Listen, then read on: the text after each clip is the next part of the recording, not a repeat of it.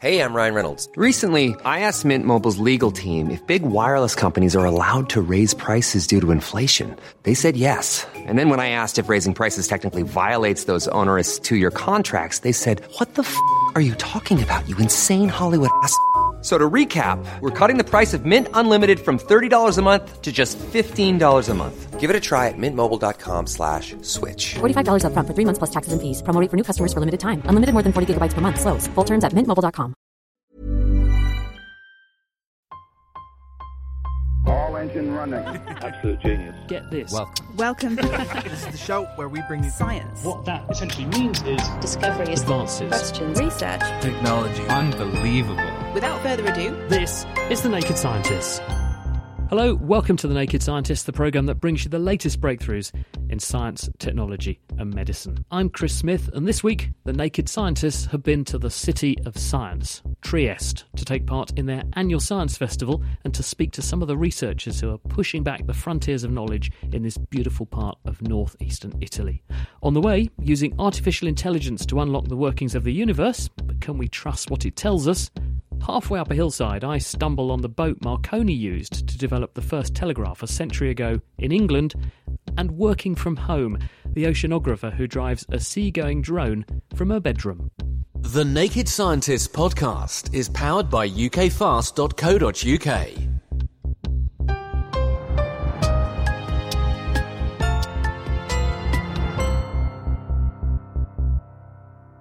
The coastal city of Trieste is about an hour and a half north of Venice. It's a short drive from the Croatian and Slovenian borders, and it overlooks the Adriatic Sea. It's dubbed the City of Science because the place is dominated by research institutes and facilities, including even a synchrotron particle accelerator. And where you've got a lot of scientists in one place, just like in Cambridge, inevitably you need a science festival. Eager to see the sights, James Titko hit the streets. Welcome to Trieste. You're joining me from the Piazza Unità d'Italia, Italy's largest town square here on the seafront of this historic seaport. It's Thursday evening. We've just arrived and I'm taking a stroll past some pretty majestic Austro-Hungarian architecture. You might just be able to hear some of the people enjoying their evening, much like me, in the busy bars which spill out onto the cobbles. I mentioned that this is one pretty massive town square, but its vastness is somewhat compromised this weekend thanks to an assortment of marquees, tents, all of which will be bustling with activity by tomorrow morning. This week, the Naked Scientists have been invited to be a part of Trieste Next, an annual festival dedicated to public engagement in science. We'll be attending and participating in some panels and discussions, and also get the chance to speak with some of the hardworking researchers here in one of Europe's most sciencey cities. But for now, I think I fancy one of those icy, fruity drinks everyone else seems to be enjoying. I'm Suzanne Kurbovcic, and I'm responsible for communications and outreach at the International Centre for Genetic Engineering and Biotechnology. So we're in Trieste, where each year we organise a science festival called Trieste Next, which is the Festival for Scientific Research. This is the 11th edition, and it brings together about 30 institutes that are all located within Trieste, working in different fields of science. So it's a fantastic opportunity for public engagement and citizen science. What a setting for it. I mean, I'm looking out now on the Trieste seafront. Beautiful. So tell me a bit more about Trieste Next. It's all about public engagement in science. How's that facilitated? So essentially all of the institutes sponsor this festival, and their researchers on a voluntary basis call guest speakers from all over the world and organize events that are held free for the public.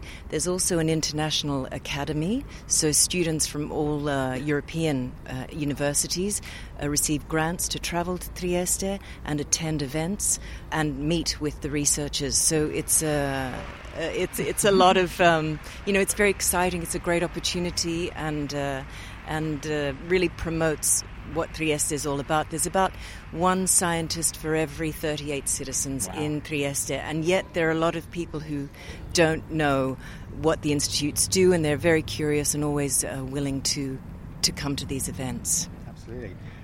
We might have picked up some of the clapping going on from in the conference hall right behind me. How many locations across Trieste is this currently going on in? Okay, so across the way you can see Piazza Unità d'Italia, and in there we have the main stage where there are conferences, and in the surrounding area there are stands that represent every institute. On the way along the seafront from here, we are in Molo Quarto, which is a new conference area. All the way through to the piazza, there are about 2 other theatres, the historical Giuseppe Verdi Theatre. Is that the stunning one? It looks like an ancient place. That's the one. It's a very historic theatre. So all the authorities put the city at the disposal, if you like, of science and for its citizens. So it's an exciting time. Wonderful. And Suzanne, to finish, is there any event in particular you're most looking forward to this weekend, or are they all equally as high on your priority list? No, seriously, the biggest one for me is the event where we'll have Chris Smith speaking, because we have our Director General, Lawrence Banks, who's a tumour virologist, our former Director General, Mauro Giacca, who's a cardiologist now at King's College, and yourselves here with us. And it's taken a long time to get you here, but we're just really excited about it. It's been sold out, fully booked, and looking forward to it as you have no idea. That was the ICGB's Suzanne Kabavcic welcoming James Titko to Trieste and the Trieste Next Festival. Explaining the origins and evolution of the universe has taxed the brightest brains the world has ever produced, like Cambridge's Stephen Hawking. But what we're rapidly realising, and Stephen Hawking himself alluded to over the course of his career in his writings, is that the human brain may just not be capable of comprehending the multidimensional relationships that drive the cosmos. So scientists are increasingly turning to computers and machine learning to look for the patterns that might steer us along the right path. Roberto Trotta is one of them. He's at the International School for Advanced Studies, SISA, and they occupy what was once a hospital high in the hills overlooking Trieste. So anyone who works there gets the brain-stimulating bonus of an incredible vista. You are, in theory, a cosmologist, but you probably should have a degree in real estate, because if you got this office with a view like that, you should be selling apartments. Well, in fact, they sold this office to me, and in fact, I was a very happy buyer every time I come in. For listeners at home, we're sitting in Roberto's office, and I'm staring over a balcony at the most beautiful seascape bay, dotted with boats. What are we, a few miles up the hills here from the sea? Yeah, we're just about 300 meters high up on the beginning of the Karst Plateau overlooking Trieste. And we can see, from on one side, all the Eastern Peninsula. On the other side, on a good day, you can almost imagine to see Venice shimmering in the distance. Was this always an institute where big-brained physicists probed the origins of the universe, this building? Well, it actually used to be a hospital for a patient with tuberculosis, so they needed the fresh air of the Karst Plateau, and they needed the terrace, which is a relic of that epoch, and so our offices enjoy the view and the fresh air on the terrace as well. You've devoted your career to trying to understand the evolution of the universe. Can you try to capture for us about 13.8 billion years, how it all fits together and where the interesting bits are? So the universe starts in a big bang, a big, hot, energetic state where the universe starts expanding at an accelerated rate. And then all of this disappears, and light, matter, neutrinos, dark matter, all the stuff the universe is made of emerges. What would be the time on that? Probably something around 10 to the minus 32 seconds, something like that. A very, very short amount of time, a fraction of a second.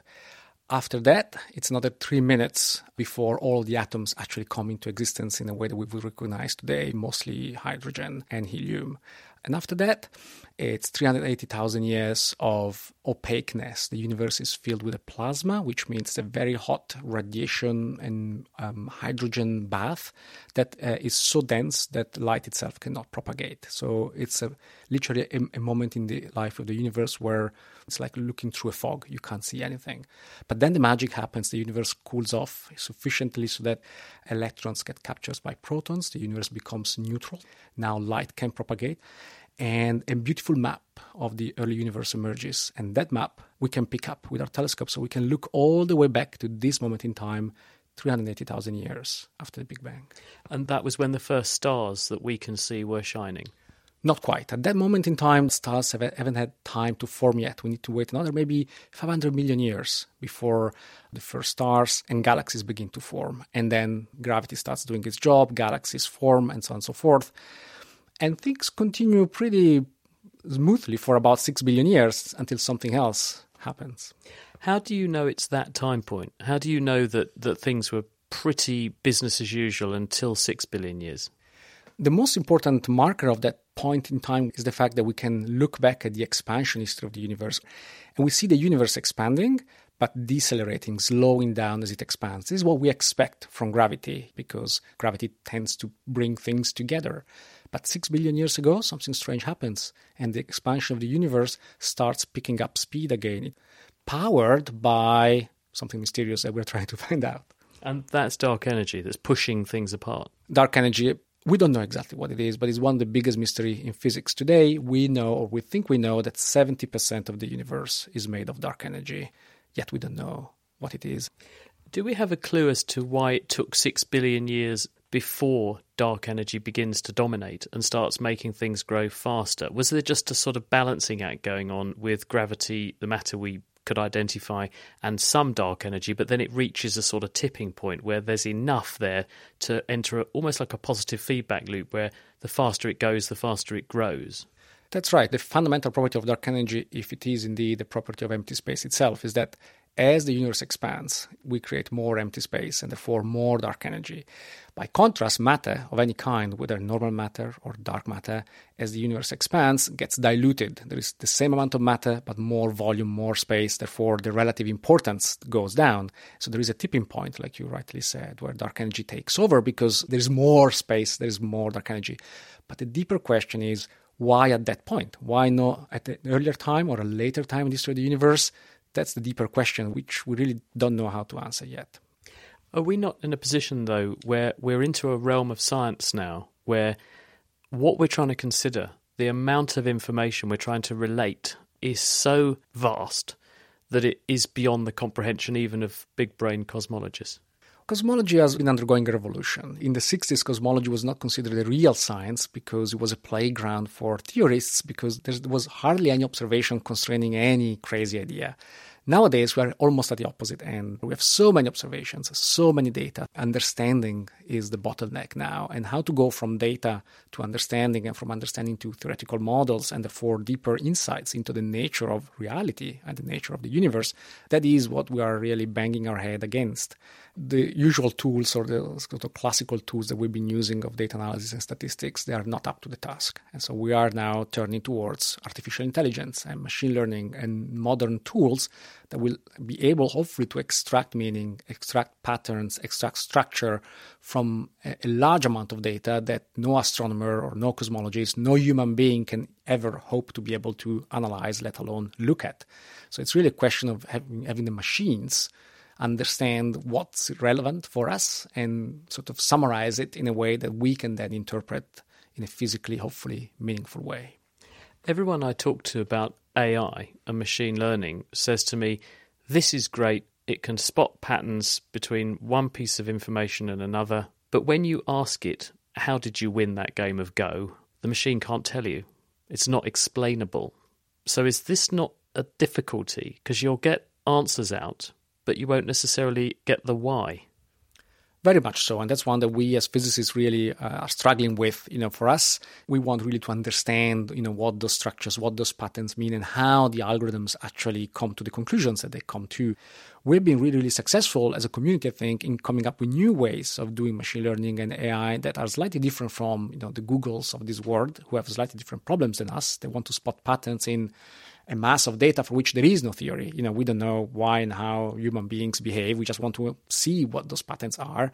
In our case, when we see galaxies distributions in the sky or whatnot, we have theoretical understanding up to a point where those patterns come from, and we can give some of this knowledge to the machine so that the machine can add on top things that we don't know about. So it's really a question of finding a sweet spot where we provide the machine with our human understanding, and hopefully the machine can provide something else that we are missing at the moment. And so it's really finding that new equilibrium between machine and human intelligence that might solve the problems. If machine learning will discover a new property of dark energy or new patterns that we cannot explain where they come from, will we be able to trust it? Will we be able to say this is the true theory of the universe if no human can ever explain where it comes from?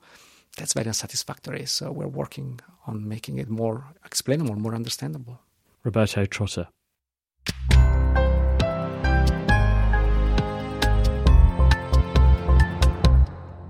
You're listening to The Naked Scientist with me, Chris Smith. Still to come, new insights into motor neuron disease, and I bump into Marconi's boat, Electra. Well, also at the International School for Advanced Studies is Nikoleta Krakmalnikov. Now, she's part of a team who are trying to see further back in time than we've ever managed previously. This is into that opaque period that Roberto Trotta mentioned in the very young universe. She's planning to do it by looking at tiny fluctuations in an entity called the Cosmic Microwave Background Radiation, or CMBR. This is also referred to as the afterglow of the Big Bang. It's radiation produced as the universe was first unfurling. And imprinted into that radiation is the footprint of the structure of the universe as things were at that time. The key is how to read it. So the cosmic microwave background radiation, CMB, is the first light emitted by our universe, 380,000 years after the Big Bang. So it's the first radiation that we can see. So wherever you look in the universe, you will be able to observe this radiation. And this radiation can tell us a lot of things about how our universe was created and how it evolved. And how does looking at light tell you anything about its history? So the point here is that this radiation has tiny fluctuation in the signal. So I told you that you can observe it in whatever direction you look, but it has tiny fluctuations in the signal. The temperature of this radiation is slightly different in every direction of the universe. And these differences are due to fluctuations present in the primordial universe. So like hotter points in the universe are where we had underdensities in the primordial universe, while colder spots are where there were overdensities in the universe. So by studying these little fluctuations, we can learn something about the distribution of the matter in the primordial universe, and then understand how these tiny fluctuations that were present in the primordial universe evolved into the structures that we can observe today. You're working on a new experiment that's going to go live in about a year's time. What's that going to do, and what will it add that we haven't already learned? CMB radiation has been observed. It's like 50 years that we are able to observe the CMB. So we have studied a lot and we have learned a lot of things, but now we are trying to observe the polarization of the CMB. Part of the CMB has a preferential direction, and we can observe this polarization. And thanks to this polarization, we can understand things about what happened in the very early phase of the evolution of our universe. And with very early phase, I mean fraction of seconds after the Big Bang, what we call inflation. So inflation is a theory that the universe in the very first instant after the Big Bang went through an exponential expansion that allowed the universe to go from microscopic scales to microscopic scales. And this theory was introduced to explain some of the observations that we have in our universe, which were not explained by the standard Big Bang theory. Because we talk about the very early universe as being this sort of dark period, it's opaque, we can't see there, because light, as we see it, could not escape. Therefore, it's literally a black box. We don't have an insight into that. But your fluctuations, polarizations in the microwave radiation give us potentially a window into that world if they're there and you can read them. Yeah, exactly. It's not like a direct window, so we cannot observe directly this dark phase of the universe, but we can observe the imprint of this phase into the cosmic microwave background. So if we are able to detect this very tiny signal, then we can say something about inflation. What's the experiment you're doing? Where are you doing it? How will it work? It's going to be a network of telescopes located in Chile in the Atacama Desert. So it's a ground-based experiment. 4 telescopes with two different kind of telescope. One observing, one smaller, like a meter diameter, and the other type of telescope will be much bigger, like 6 meter diameter. And thanks to this complementary of these two experiments, we hope we will be able to observe for the first time this particular polarized signal of the CMB and to prove that inflation really happened. And when will it go live? When will the first light flow into this telescope? In the current schedule, it will be in about 1 year. Then we will have a phase of few months where we do commissioning. So we will try to understand whether our instruments are working well. And then we'll start to do scientific observations. And we will collect a lot of data. And then we will start to analyze this data. So the first results will come probably in 3 years from now, something like that. Very exciting to be sitting on what's going to give us one of potentially our earliest looks at our universe. Yeah, that's super exciting. I must say that I'm lucky to have joined this collaboration since the beginning and to be able to really now see the telescope going live. Nikoleta Krakmalnikov trying to see further back to the beginning of time. But on a more moment-to-moment timescale, how do we actually have a notion of time at all? What makes the brain tick? And why does everything that's exciting seem to take no time at all, but boring things seem to drag along? Never happens on this programme, of course. And why does time seem to go into slow motion when something frightening happens? That's what sister scientist Domenica Buetti works on. Her work suggests that the brain uses how much information we've stored about an event to decide how long something must have taken to happen. Your perception of time depends on the amount of input, of sensory input that your senses get. So the brighter, for example, a visual image is, the longer you perceive. Or the faster something moves, the longer is your perception of time. So if I was suddenly galvanised into paying attention to something, I would be storing huge amounts of information. My brain would say, well, there's lots of information corresponding to that event, therefore it must have happened over a long period of time. But equally, we know it didn't, so therefore I'm going to assume time slowed down. Yeah, I mean, this is it. So it's just that your brain interprets this amount of information as if there are multiple events happening in that time lapse, basically. And this is what we hypothesize based on these experiments that we run. Tell us about those. Okay, for example, in this case, we ask these healthy individuals to put their hands in a water tank. And the water tank could be filled of ice or of water at room temperature. And we measure actually their perceptual capacity, so how good they were in perceiving a simple visual image. And also we ask them to judge for how long this visual image was presented on screen. And what we saw is that their visual acuity was higher, so was much better, so they really were better under the stress, so when the hand was in ice compared to when the hand was in warm water. And this was interpreted as, okay, the fact that your visual system incorporates more information, and this corresponds to your expansion of time, because, of course, the judgment was that the visual image was displayed for longer than it physically was. It's really interesting that it transfers across senses then. So you put in a sensory stimulus, but it affects your perception of a visual one.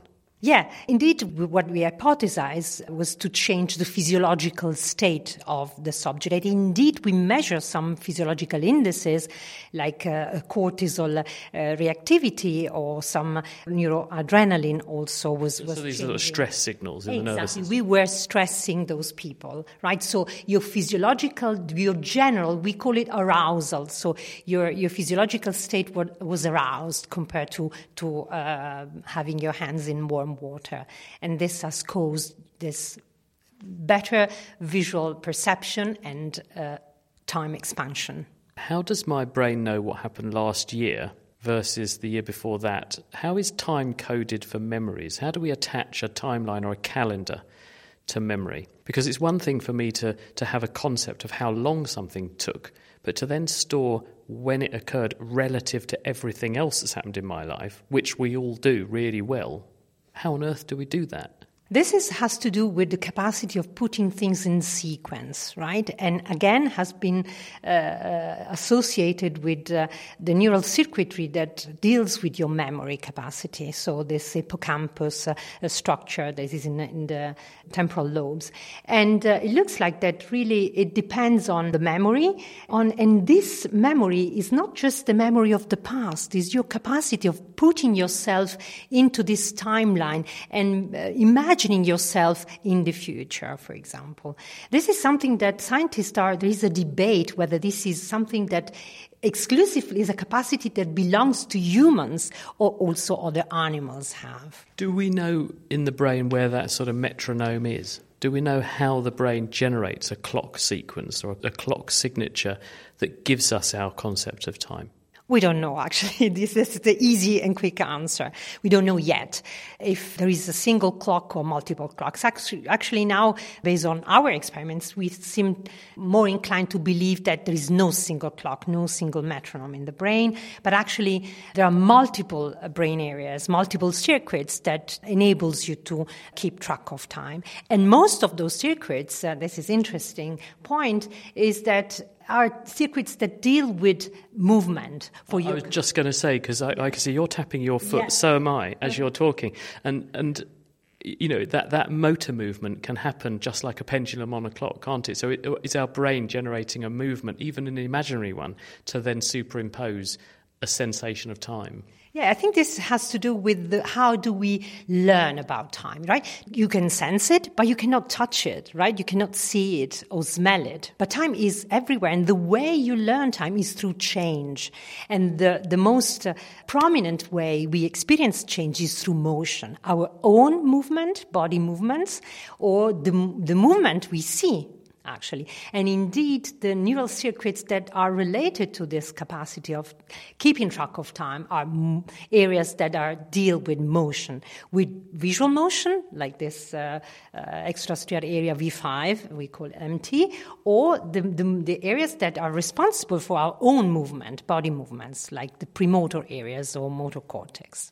Domenica Boetti on Why Time Flies When You're Having Fun. Did you notice how that interview seemed to go by in a flash?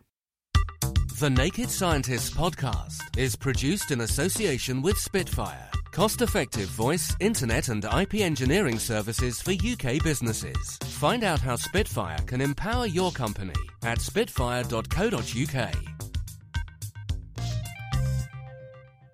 Music in the programme is sponsored by Epidemic Sound, perfect music for audio and video productions. You're listening to The Naked Scientists with me, Chris Smith.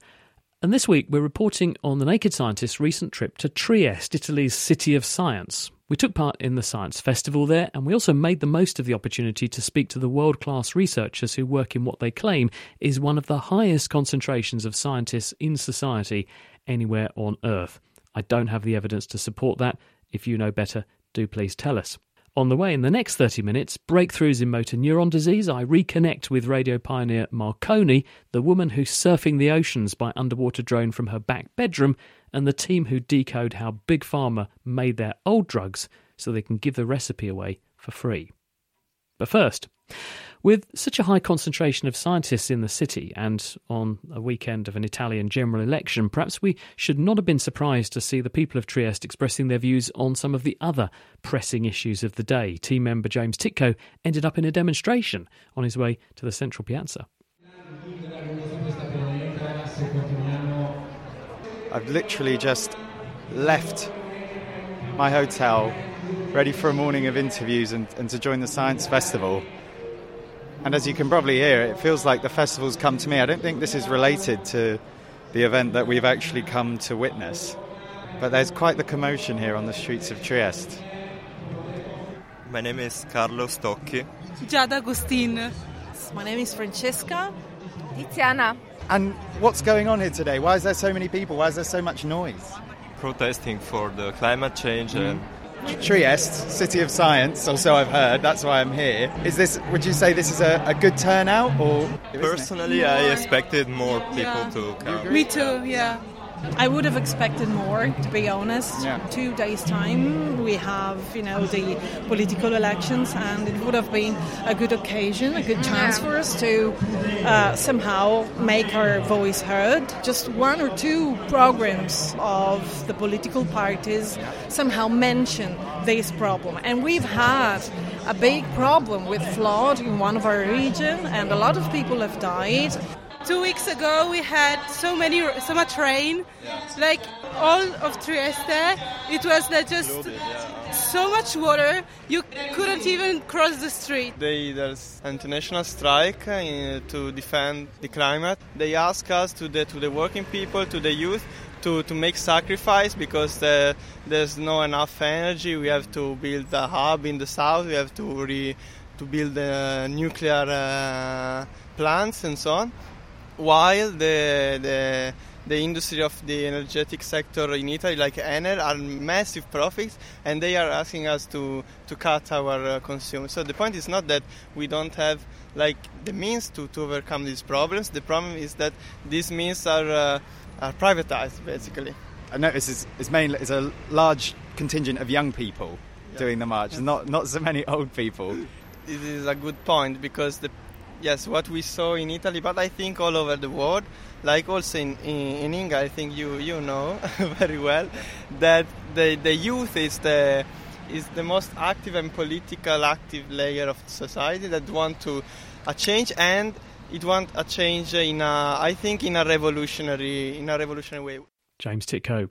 Up in the hills above Trieste is the International Centre for Genetic Engineering and Biotechnology, that's the ICGEB.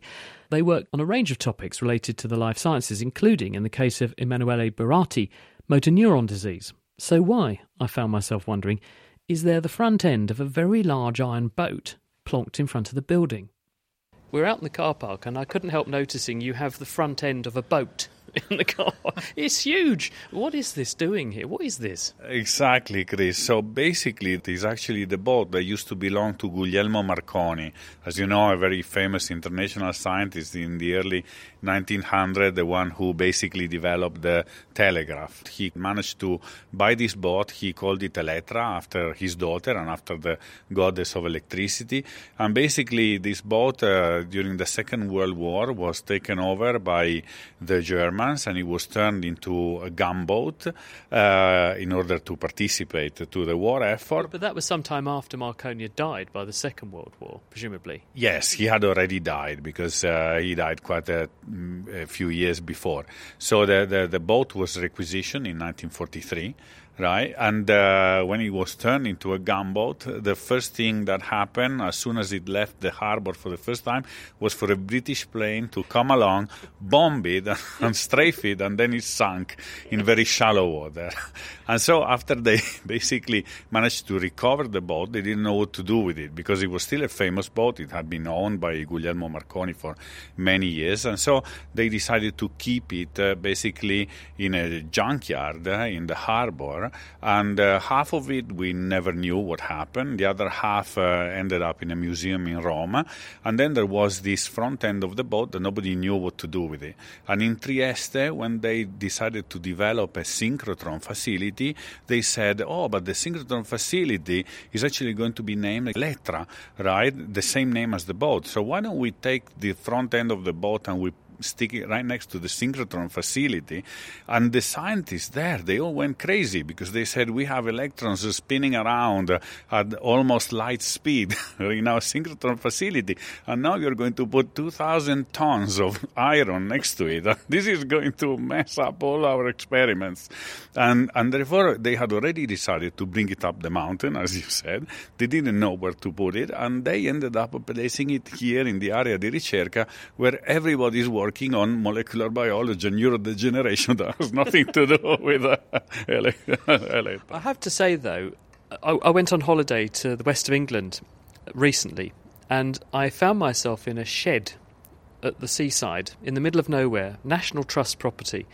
And I thought, what is this shed? And it turns out that was the building that Marconi constructed to do the initial ship-to-shore experiments to test the concept of transmitting radio signals over water. Probably the ship that it was talking to would have been this one. Yes, he must have been walking on the deck just above us, absolutely, because this is from where he turned the ship in his lab. He must have been pretty well off, because this would have been a very big vessel. It's a huge, great iron hull cut in half. You've got a chunk in your car park. The hole at the front end, there's a massive, great dent in the front. When I saw that, I thought someone had been careless positioning it here. Is that the damage that our boys did then? Exactly. That's the British bomb that sank it. So you ended up the beneficiary of this historical object in a molecular biology institute. Doesn't really fit, bit incongruous. Well, I mean, in a way, if you think about the kind of energy that is transmitted in motor neurons, it's all based on the electrons, right? So maybe there is some sense out of this. When it comes to motor neuron disease, what are you doing, though? I'm working on a protein called TDP43, and that is the main protein that is aggregating in neurons of patients affected by ALS. And what we're doing in the lab is trying to understand why it aggregates, and especially the consequences of its aggregation, trying to understand why these neurons are dying when this protein is aggregating. Can you just describe, when a person has motor neuron disease or ALS, what is happening and how do they know they've got it? So normally the onset of ALS is very subtle. People realize that they have maybe some problem walking or maybe moving their arms. And what is happening is that your motor neurons are gradually dying. And so you initially start to lose all your voluntary movements, includes walking, moving your arms, moving your head. Then eventually the paralysis spreads to the involuntary muscles, so that most people eventually die of respiratory failure. You talk about aggregations going on in the affected cells. What's building up? So what is building up, basically, this is a protein that normally shuttles from the nucleus to the cytoplasm, and what it does is actually controlling the fate of many hundreds of mRNAs, so their life cycle, how long they stay in the cell, how they're translated, how they're processed in general. These are the messages that are going to tell the cell what to do. Exactly. So what happens is that the cell gradually loses this ability to process the messengers. And once this damage becomes big enough, then of course the cell is going to die. This stuff builds up inside the cell, robs the cell of its ability to handle these messages properly, so it dies. Is the goal then to try and work out why that is happening and reverse it, or to use it as an intervention? How are you trying to tackle this? For a very long time, it was thought that the best strategy would have been to prevent this aggregation. But now there is some evidence basically considering this aggregation as initially protective. So the cells has an excess of this protein, tries to put it into the aggregate because there it doesn't do any harm. But once the aggregates become very big, then of course they become toxic and the cell dies. So now most strategies mostly aim at making the cell work better. Are you able to do that? I mean, can you see any avenues through which you might be able to intervene meaningfully to either stop these things growing any bigger or stop them having a toxic effect on the cell? Some people are trying to find small molecules to stabilize the cell metabolism. In our case, what we're doing in the lab is to look for modifiers, genes that can allow the cell to cope much better in the presence of these aggregates, and so we're trying to find these genes. Also, there are gene therapy approaches where basically people are trying to get rid of the mutant protein and replace with a normal gene. Of course, one of the problems that very often happens with these sorts of diseases is that by the time you know you've got it, you've lost the vast majority of the cells that you started with, and you can't put them back.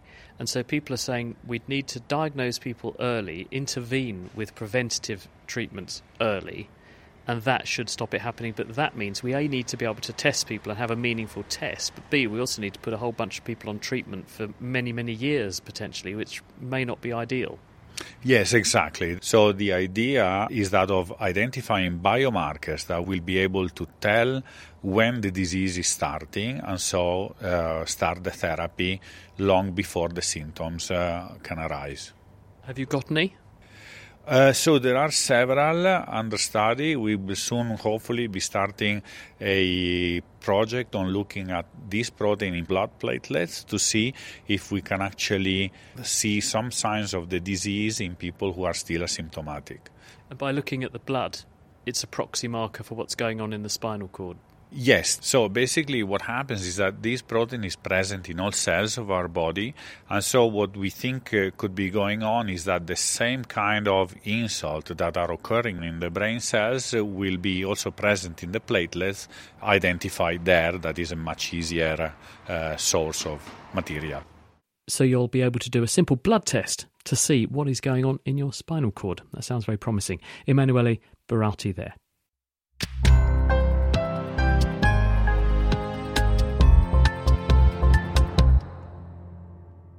You're listening to The Naked Scientists. I'm Chris Smith. Still to come, the project that makes drugs affordable for the third world. But first, we head out to sea, but not in person, because Nunzia Pirro from the National Institute of Oceanography and Applied Geophysics told me how marine scientists like her can now productively work from home and yet still be out on the ocean using shark-sized remote control vehicles to explore the depths and report on the effects of climate change. She's studying how ocean currents, driven by the sinking, denser, heavier water and the elevation of more buoyant, lighter water, might be changing. Denser water is more heavy, so stay at the bottom, and less dense water stay at the surface. In order to move the ocean, this water has to mix. So the dense water has to sink and the light water has to rise. So there is a changing of the current, and we are trying to understand how this change occurs. Is it not just as simple that in summer more ice melts and puts fresh water in the sea and that's less dense? Is that one of the mechanisms? Yeah. I mean, this is a bad mechanism because look at the Arctic. If you have the ice melting, you don't have salty water. You have light water. So you have this light water on the top of the layer, and you cannot have the dense water formation. That's one of the mechanisms that stop the dense water formation. I see. So if you put lots of light, melted, icy water at the top, it stops that overturning, that sort of mixing, and that could have consequences for ocean currents then. Yes, not only for the ocean current, but for us. For example, if you look at the Arctic, if all the ice of the Arctic melts, you don't have this mixing, this overturning, you don't have the current forming, and the current is important for the climate, for our climate. So it means that we will get, for example, cold Europe, because the current moves the heat through the globe. This is the Gulf Stream, isn't it? When you get hot water forming in the Gulf of Mexico that comes traditionally up past the west of the UK, and it's bringing enormous amounts of heat along and making Europe much warmer than it should otherwise be. If we melt the Arctic and push that back because we stop that circulation, we will actually paradoxically through global warming get colder. Yes, that's correct. So if this occurs, the Gulf Stream will not work anymore. So we will not have this water coming from the Arctic. That usually the normal pattern is from the Arctic, it goes through the Gulf Stream and goes to the Antarctic. Then from the Antarctic, it rises to the equator, so in India, for example. And if you don't have this dense water forming, you don't have this circulation. And so, as you can see, it's very bad for us, for all the globe, for the climate. Apart from just moving heat around, are those currents also moving nutrients? So are there knock-on effects in that respect? Yeah, that's a good question. Of course, they move nutrients. Nutrients usually stay at the bottom of the ocean. And if we don't have this mixing with this dense water formation, nutrients stay at the bottom. And this means that at the surface we don't have food for the fish. Not having food for the fish means we will not eat fish. I was going to say no food for the fish ultimately ends up meaning no food for us, doesn't it? How do you actually study this then? How do you register what these currents and these densities are doing and where they are? We have several instruments. One of those is the glider. It's an autonomous vehicle, like a fish. It's around 1 meter long for 50 kilos. It's a small shark. And how do you launch it, control it, and then get the data off of it? Yeah, we actually have technicians that go to the sea and deploy it for a boat. You just throw away this small shark in the sea, and then you pilot from your bedroom. From from your bedroom, from your house. There's a TV advert in the UK where they're trying to push an internet service provider. They show a family landing an aeroplane in their living room, and they say, we landed a plane on this network because it's got really good data rates and so on. Are you telling me you're basically working from home then? You fly this underwater thing from your bedroom? Yes. We really pilot from home and tell him where to go up and down, which sea to go, and when it has to come at the surface. And when they come at the surface, through the satellite, they transmit this data. I get it. So it surfaces, talks to a satellite and sends you back what it has learned from all the other instruments aboard when it's been down. How deep does it go? It depends, usually 1 kilometer, but now technology is going fast, and so they are trying to make these instruments going to up to 2 kilometers. If we consider the ocean, it goes up to 5 or 6 kilometers. There is a lot to discover. So deeper it goes, more we know. I'm still intrigued by the working from home concept behind this. What, have you got an app on your phone or something, or does it work on your desktop? What do you see? How do you control it? So far, we have a website where you log in, and there are several files where you tell this instrument how deep to go, how fast it has to go, and when it has to come up to the surface. And basically, every time it goes up at the surface, it's really nice because you can change plan. How long can it stay at sea for? Usually 4 months. It's a long time. It's a long time, yeah. For one instrument, it's a long time. But this is an instrument that costs 250,000. It's a lot. It's still cheaper than a ship. Well, that was going to be my next point, which is that historically, to do this kind of work, someone like you would have had to have been at sea for months on end, and that would have obviously had a huge carbon footprint, a huge economic impact, and it would have been your time. Now, you deploy an army of these, and you're getting all that data without having to leave your home, literally. Yeah. That's really nice, because also the ship, as you said, is much more expensive for the environment and for our pocket. And what have you learned so far? Because we started this talking about the importance of understanding ocean currents, these changes in density and so on. Is it beginning to bear fruit? Actually, this dense water formation is not increasing. The question is why? Because the water is getting warmer and warmer. And this is one of the side effects of the climate change. Of course, you won't see in 1 or 2 years. This has to see as effect in 30 years, so on a climate scale. But so far, it's been 3-4 years that the dense water formation is losing power. If we think what will be in 10 years, the scenario is not really nice. Nunzio Pirro with a sobering story emerging there. Historically, governments have relied heavily on economic principles to guide policymaking and improve society. But are these interventions evidence-based, and do they consider all of the knock-on consequences? James Titko caught up with Ludovico Carino, who's Professor of Public Economics at the University of Trieste. So public policies many times intervene in order to push people to do things or force people to do things that they wouldn't do otherwise, no? Because the government thinks that this is good for them. And basically we study what is the impact of these government's interventions beyond what the government wants to do. For example, yesterday at Trieste Next, we discussed a pension reform in the UK that pushed women in the UK to work longer with the increase in the state pension age. The first result of this, the first outcome, the desired outcome of the government was to increase their employment rate. They work more.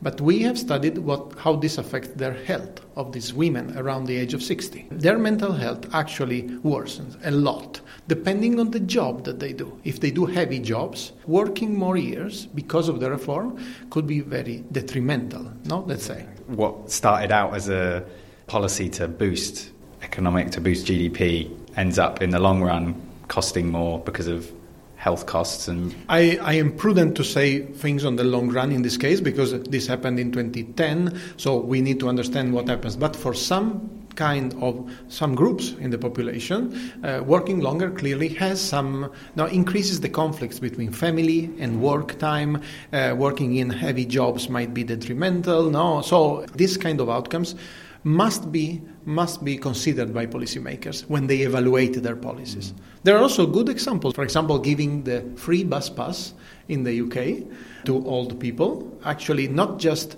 induced them to use more the public bus, but also had a causal effect, positive effect on their mental health and cognition. So we try to broaden the traditional perspective of policy evaluation, going beyond the direct and anticipated outcome, looking at indirect, unanticipated outcomes.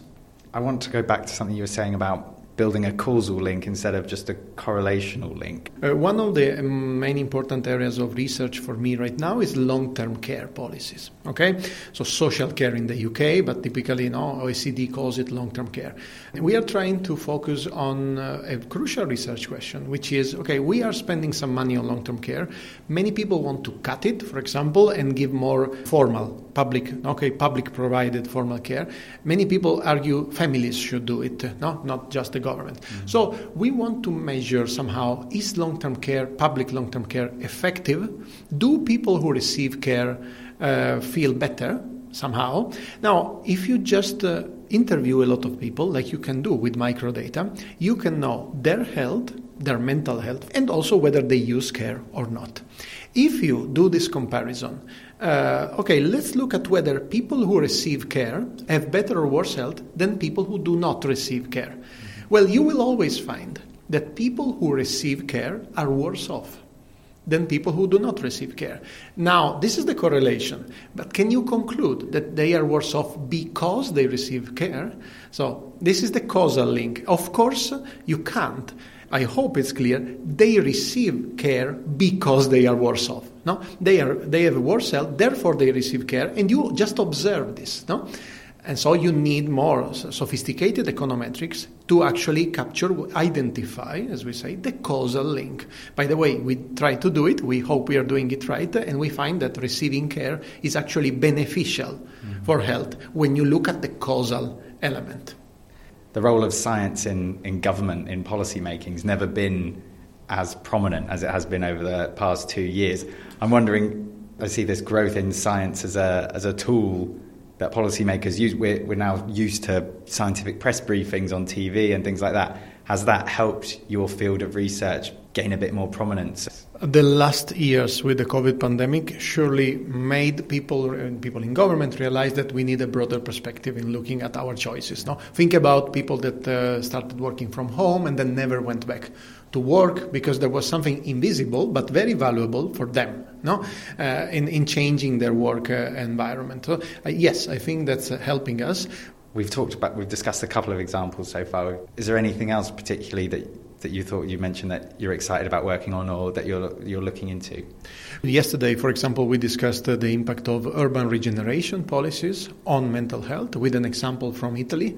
The city of Torino has been through important urban regeneration policies in the 2000s, and this had an effect on the prescription for antidepressant, reducing them. So a positive effect. And then another example, which I think is very important, we now have estimated the causal, as we say, effect of working conditions on mental health of workers.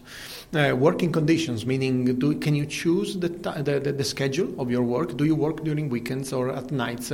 How heavy is your job? How much can you apply your skills in your job? And it's very difficult to check with empirical, sophisticated econometrics whether this affects the mental health. And in a recent research with 2 Italian colleagues, we looked at the UK and found that women at the early stage of their career, but also at mature stage of their careers, really react to changes in working conditions much more than men. And this is something I really want to work on, because this connects with a lot of dimensions of people in their lives. No? In your life you do a lot of things, and the nature of your job might affect the other aspects of your life, but not only of your life, also of your parents, your children, your grandchildren. So there are intergenerational effects. When you have a problem, it's not just yours, no? It's your partner's problem, your parents, your children, grandchildren, and the opposite. When you benefit from something, there are many spillovers, what economists call externalities. Ludovico Carino. When drug companies make medicines, they initially protect them with a 20-year patent. Once that expires, anyone can make and sell the agent legitimately, but only if they know how to make it. And there's no obligation on anyone to reveal that. So the problem is that many modern drugs, while highly effective, are based on things like antibodies. So they're very complicated to make, and that puts them often beyond the reach of the poorest countries. So what Natasha Skoko's lab does is to work out how these drugs can be made from first principles, and then she teaches people from the poorest countries how to make them. She showed me around. We are sitting in the lab where we produce biological drug. Biological drug is a drug produced in living organisms like bacteria, yeast, or mammalian cells.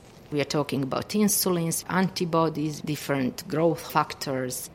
Most of the time when we're talking about drugs, though, we're talking about pharmaceutical companies, big pharma. You're a research laboratory. So how do you fit into the equation then? So we are a research lab who is working on the technologies to produce biological drugs, the same drugs that pharma companies produce today.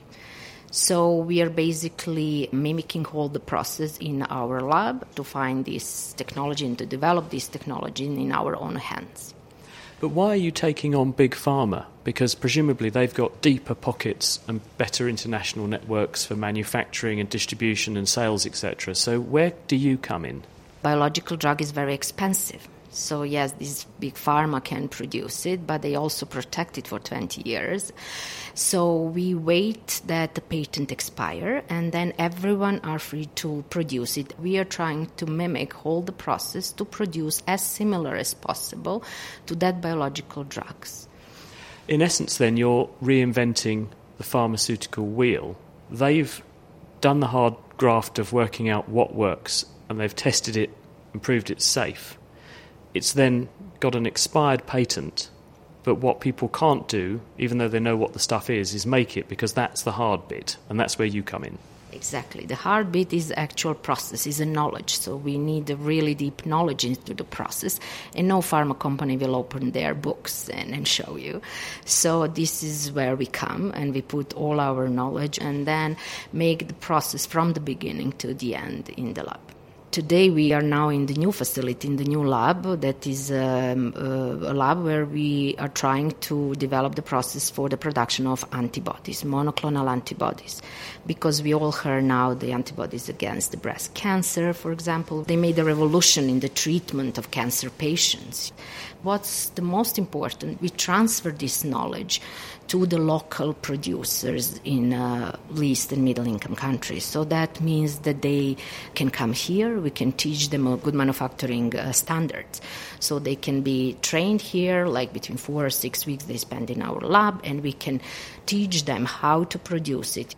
So in the process of working out how to make really otherwise hard to make and expensive to make agents, you've also got a sort of training pathway. So you bring the people in, as well as giving people the knowledge in other countries, you're also giving them the pairs of hands type knowledge as well. So people go away armed with the skills, as well as the piece of paper that says that's how you make that insulin or that breast cancer drug. There is a need in the world to have this biomanufacturing training hub. We train more than 100 people from 22 different countries, and now they're able to produce and to bring the product to the local market.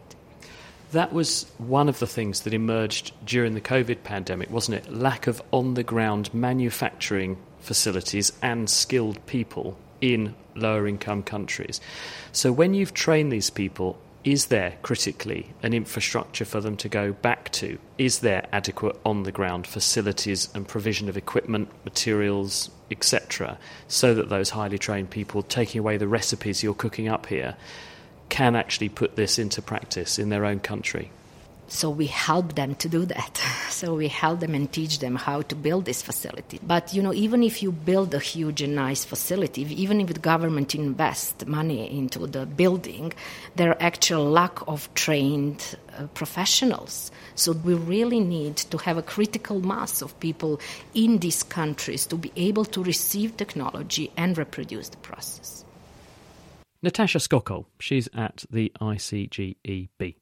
And that is where we must leave it for this week. Next time, fracking is going under the microscope. The UK government urged that we need to put up with a few earthquakes in the name of energy security, but environmentalists, on the other hand, are very alarmed.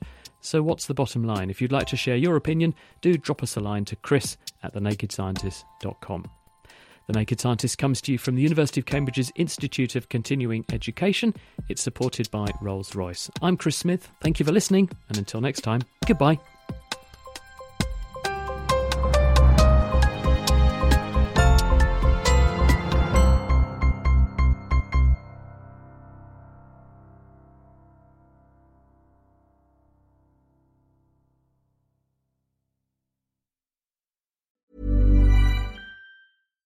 Thinking about your next career move in research and development? Then it's time to make your move to the UK. The nation that's investing £20 billion in R&D over the next 2 years. The nation that's home to 4 of the world's top research universities. The nation where great talent comes together. Visit gov.uk/great talent to see how you can work, live and move to the UK.